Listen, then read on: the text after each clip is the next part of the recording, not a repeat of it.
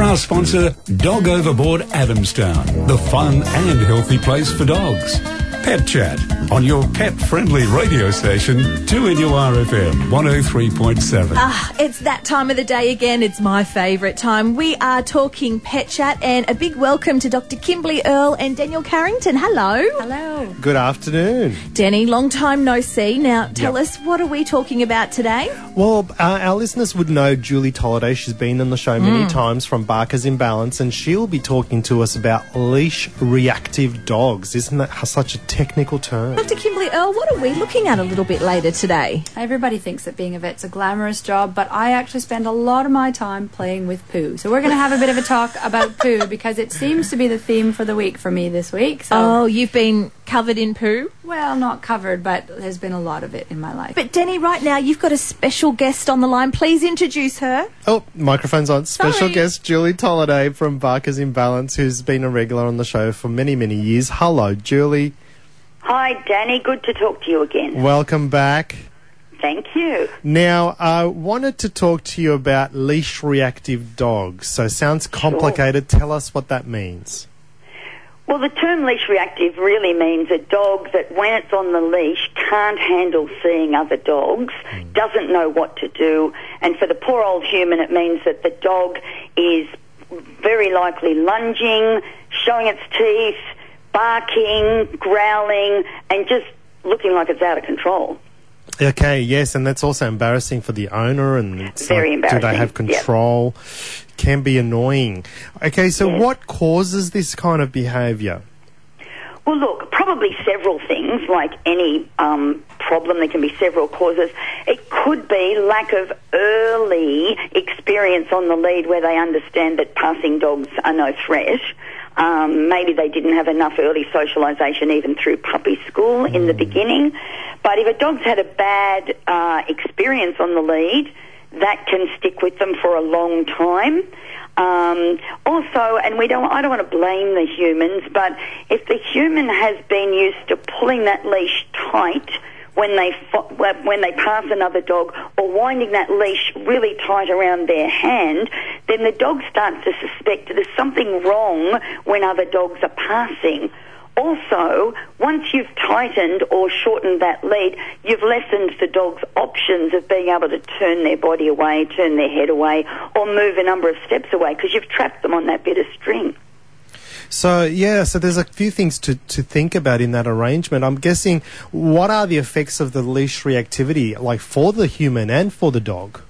Well, for the human, the first thing that it does is it makes the human not want to walk the dog anymore. So then you get this awful vicious cycle where the human goes, oh no, I can't, because, he just goes crazy, and I find myself hiding behind cars and hiding behind bushes, and the human loses their confidence, and the human's body language changes, and the human stiffens without even realising it, and quite often they've pulled that lead in and they don't realise they've done it.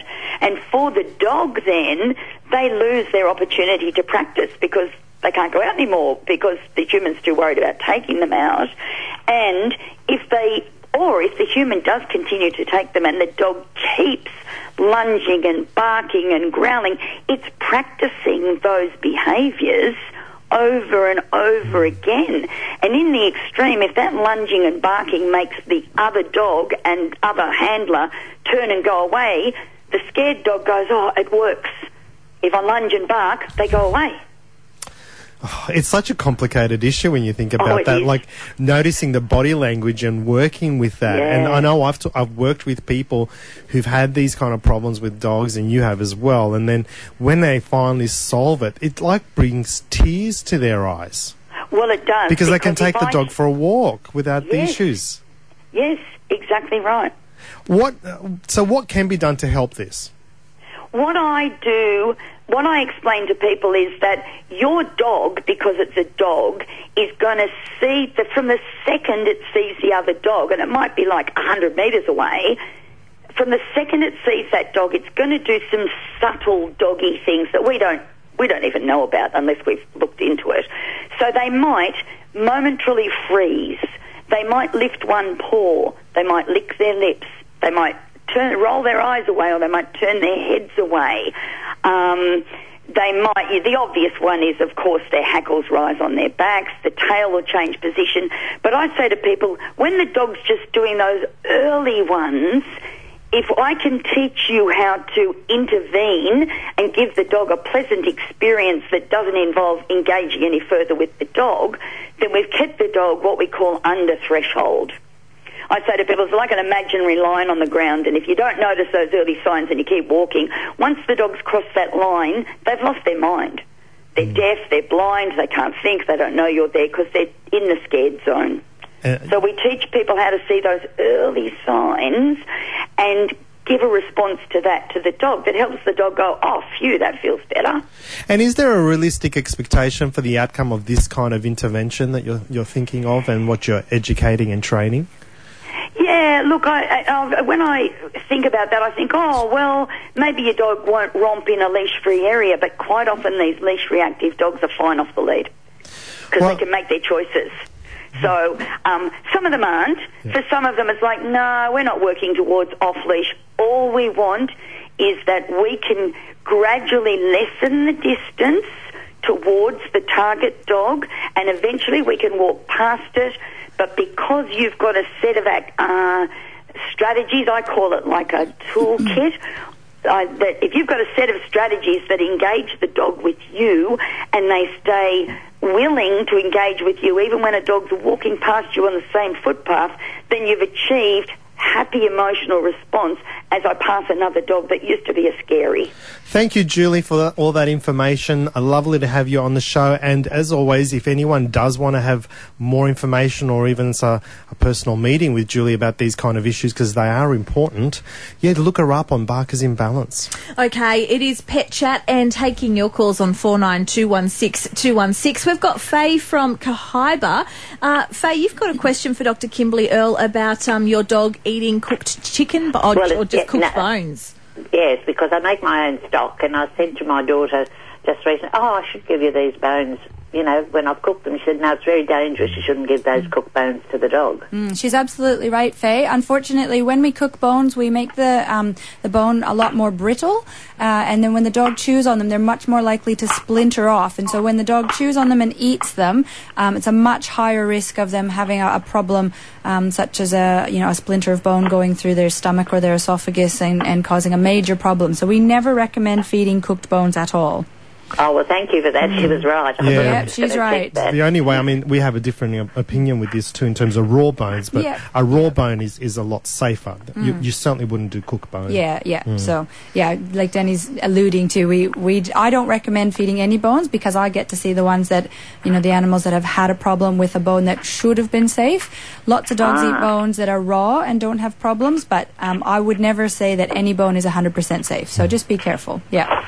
Okay, thank you so much. You're very welcome, Faye. Now, Kimberly, it's funny when you come in because usually every week there's been something that's been more prevalent that you've seen, and this week you've been lucky enough to be inundated with poo problems. Lots of poo problems happening at the moment, and I don't know if it's the weather or what, but seeing a lot of diarrhea and a lot of people complaining that their dog's poo is not normal this week. So, so that's a really interesting thing. So, it's a thing because it's very visible, and there's lots of problems that our animals have that aren't very visible, and so we sometimes don't know that there's something going wrong. But everybody keeps a pretty close eye on their dogs or cats' poo or their birds' poo even, and so like I said, it's something that people see, and when something changes, people are very insightful, and they'll often give me very detailed descriptions of what the poo looked like yesterday versus what the poo looks like today. It's funny if you can imagine reading my medical notes. It's quite entertaining. Do you welcome photos? Because my sister-in-law's a vet, and I was trying to explain the poo to her, and I'm like, do I have to bring it in? She goes, there is a thing called the mobile phone these days. Take a photo, and I'm like, oh, that's a much better idea. Yeah, it's actually really helpful. I get lots of photos and videos of things.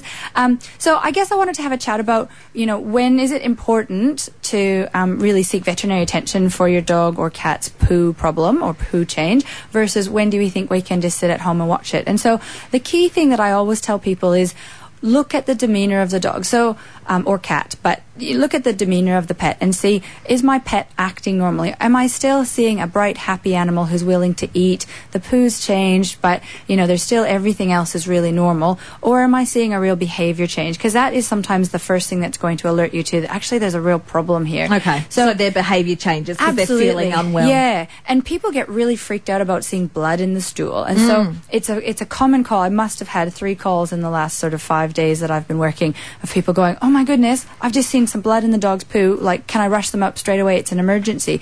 And when we query them and say, okay, well, just tell me, what's the pet like? Are they bright, happy, running around, still playing with toys? Oh yeah, that's all good. Are they still eating their food? Yeah, that's fine. There's no change. I just saw this blood.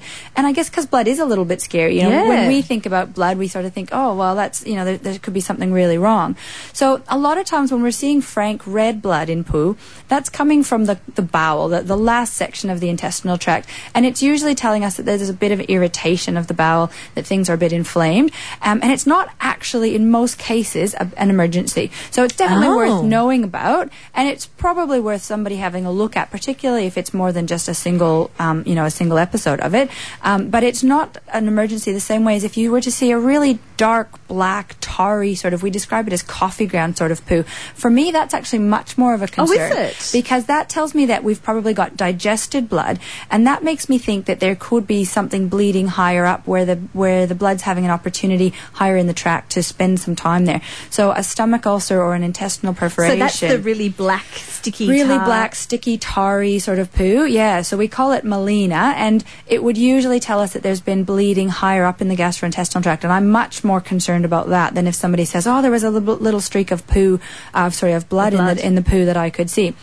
Because that might be a little bit of, like I said, a little bit of colon irritation. It might be that the poo is a bit hard and we've had just a tiny little mucosal tear as the poo has passed out, that kind of thing. That is so interesting to know, because I, like so many other people, when I saw that in Gizmo's poo the night before we went to New Zealand, I thought, oh my God, I can't go. He's got cancer. This is the worst thing ever. I had no idea that it's, and as it turns out, he had an anal gland abscess and he was okay. Sure. But I just freaked when I saw it. Yeah. So some of the things we can do if your dog's got, let's say, some diarrhea or some blood in it, maybe some mucus. Sometimes blood comes in, if it's that frank red blood, will come in combination with mucus.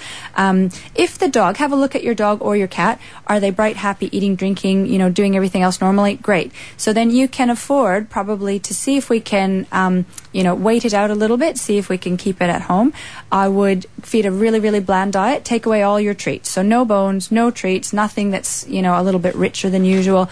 Really bland diet of just sort of boiled chicken, no skin, no fat, and some boiled rice, if it's a dog, obviously.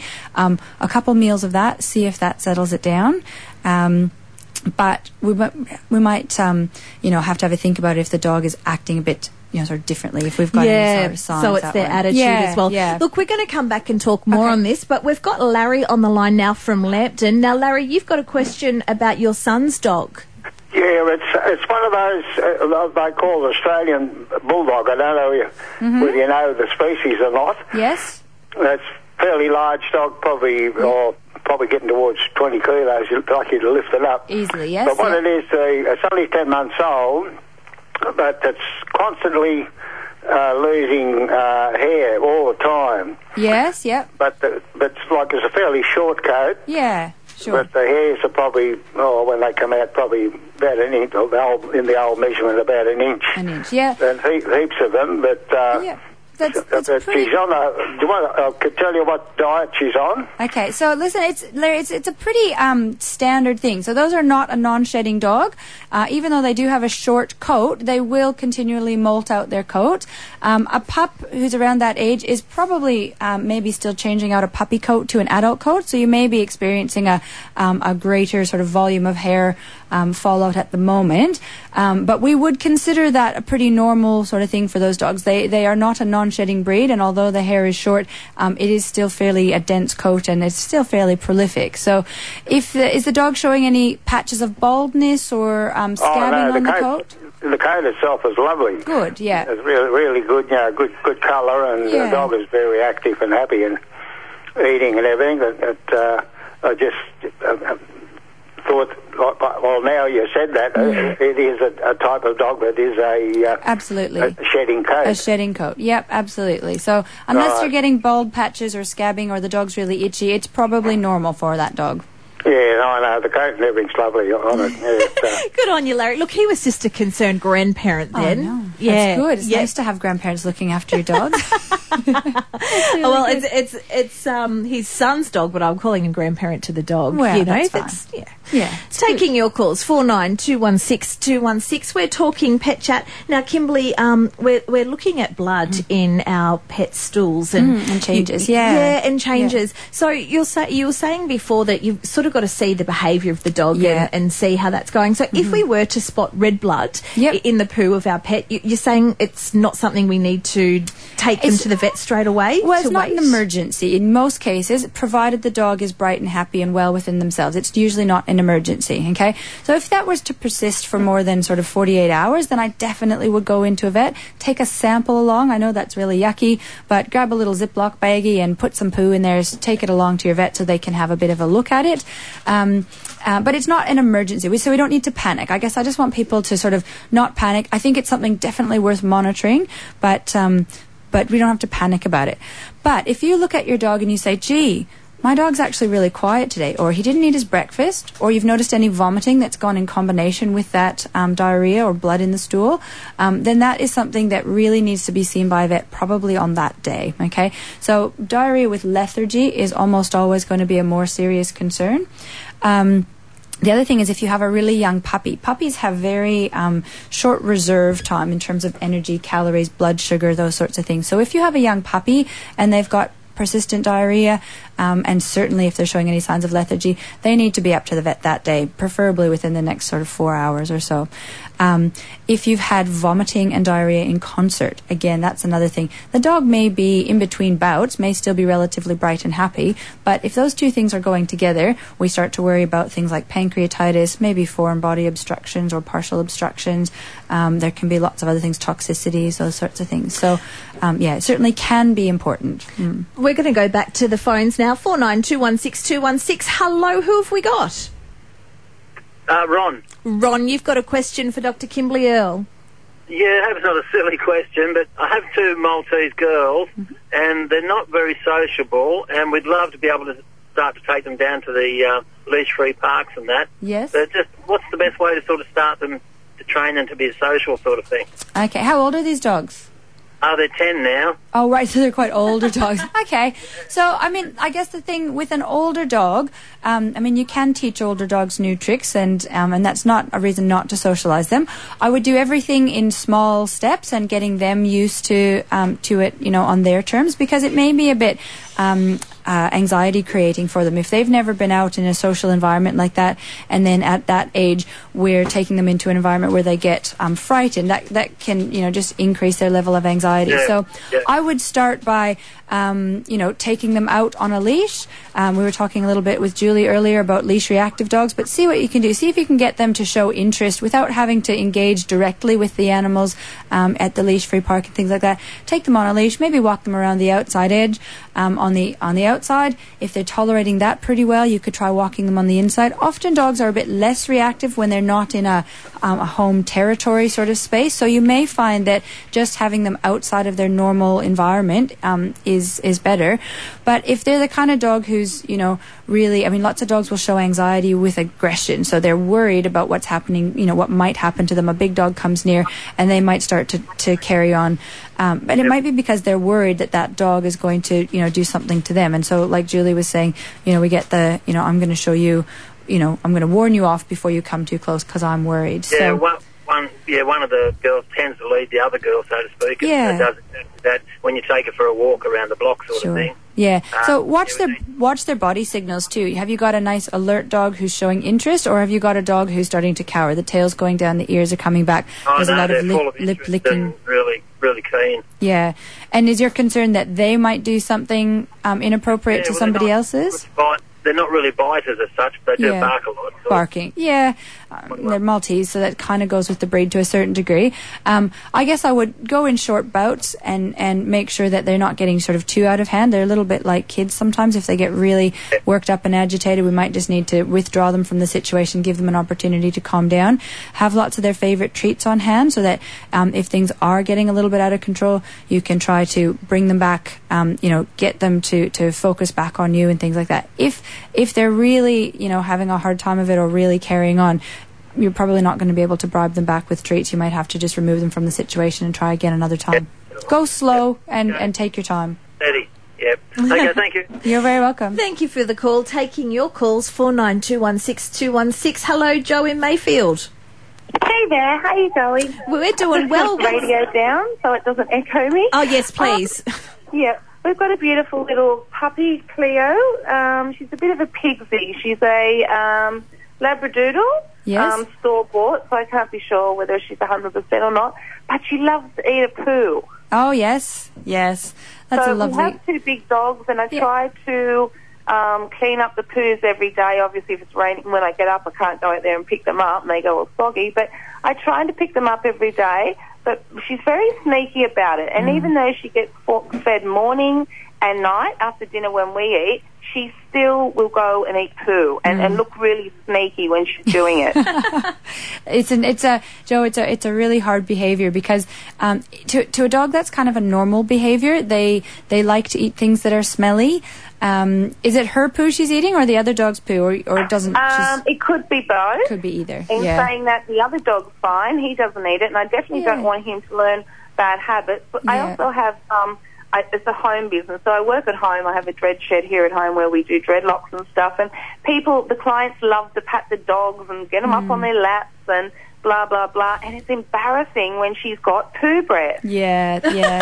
It is a hard one. Listen, I think you can... wash her mouth out possibly? Would that deter her from doing it? If when I smell poo, I say no poo and wash her mouth out with soap. Would that help? No, unfortunately not, because unless you're doing it at the exact moment that she's doing it, she will not make a connection between to the poo and what's happening to her mouth. Next question. Yeah. What if I catch her doing it? What I've been doing is smacking her on the bum like you would a normal child. Yeah. You saw them eating the poo. I just give her a good smack on the bum and say no poo. Again, not likely to be that useful because she won't associate the punishment that you're doing with, again, what she assumes is a normal behavior. So it is one of these tricky behaviors that lots of people find very offensive, but in dogland it's quite normal.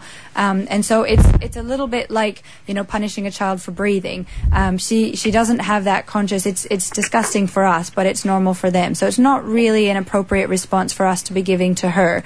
So unfortunately, the best advice I have really is to pick up the poo wherever possible. You may need to start going back to sort of taking her out on a leash so that she doesn't have free roam during those periods of time, so you get the opportunity to pick them up.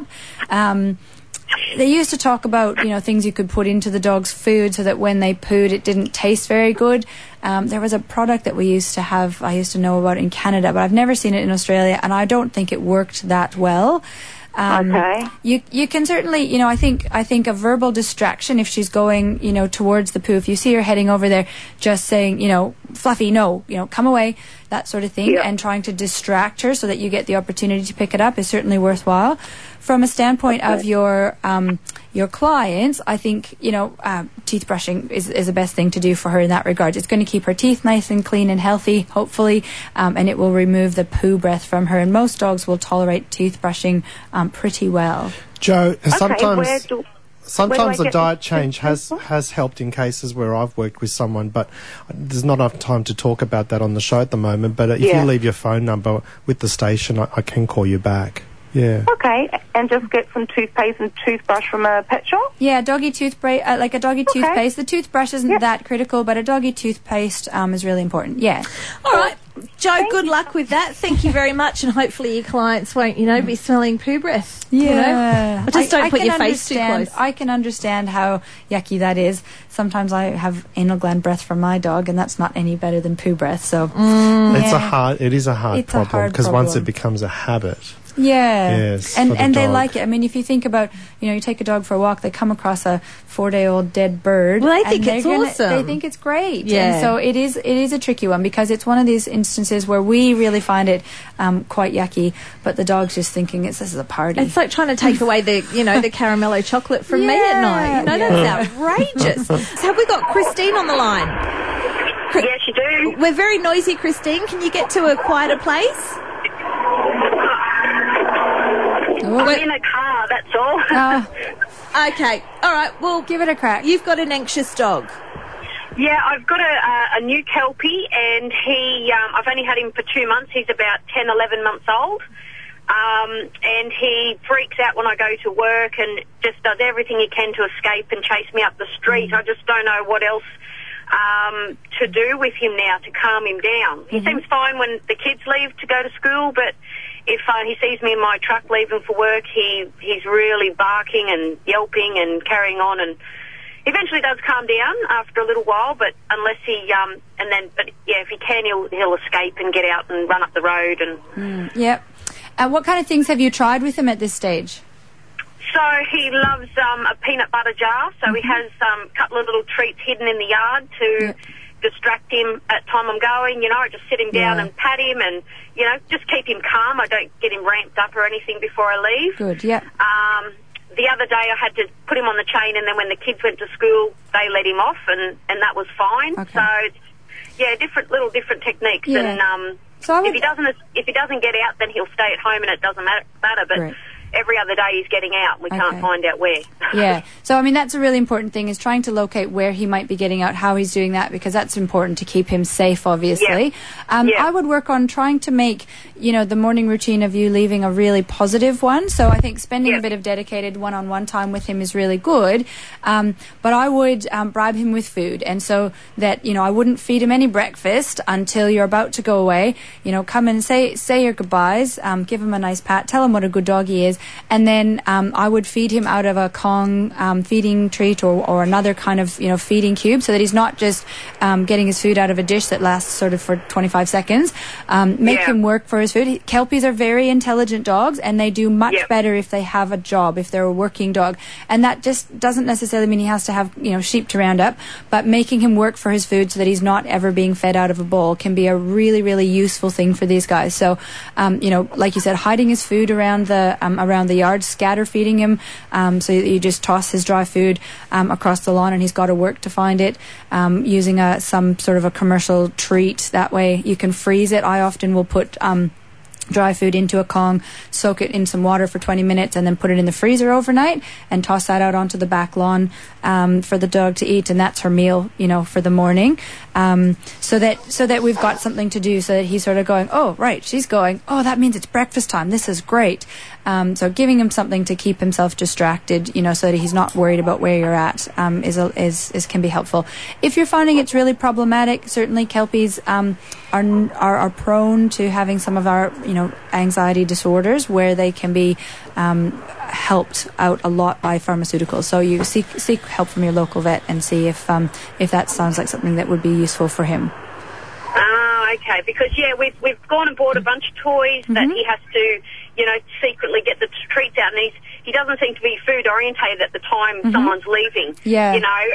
It's when you're at home, he's constantly chasing around his bottles and doing all his bits. But and it only seems to be me. Like, we go for a run in the morning. I've done the whole morning routine, and as soon as I head to that car, you just see him freaking. He sees you. Yeah. Okay. Okay. Yeah. All right. Well, I'll Good luck keep with it, Christine. Keep persisting, Okay. and have a chat with your local vet if you're worried, because training and behavioral modification is sometimes made a lot easier if we can help reduce the level of anxiety in their brain. So Because it's really hard for Christine and the owner as well when they're Sure. leaving and seeing their dog, and become worried anxious. about whether he's going to escape and have Absolutely. something bad happen to him. Yeah, absolutely. That would be quite scary, I'm sure. We're talking Pet Chat, having a quick look at the weather for our sponsor, the Hunter Motor Group Maitland, for new Honda, Subaru, Volkswagen and Isuzu Utes. Remaining overcast and wet out in patches around Newcastle and the Hunter, hoping to get more inland.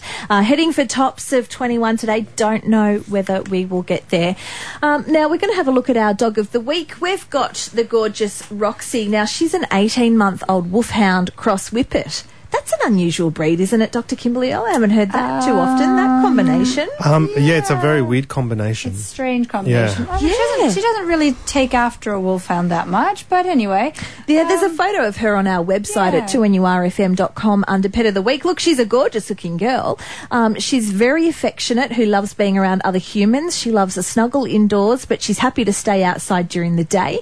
Her training is well underway. She will sit and wait for her command before she eats dinner, and she shows absolutely no aggression with food. She's very energetic, so she needs a good run or walk every day. She loves the park and the beach.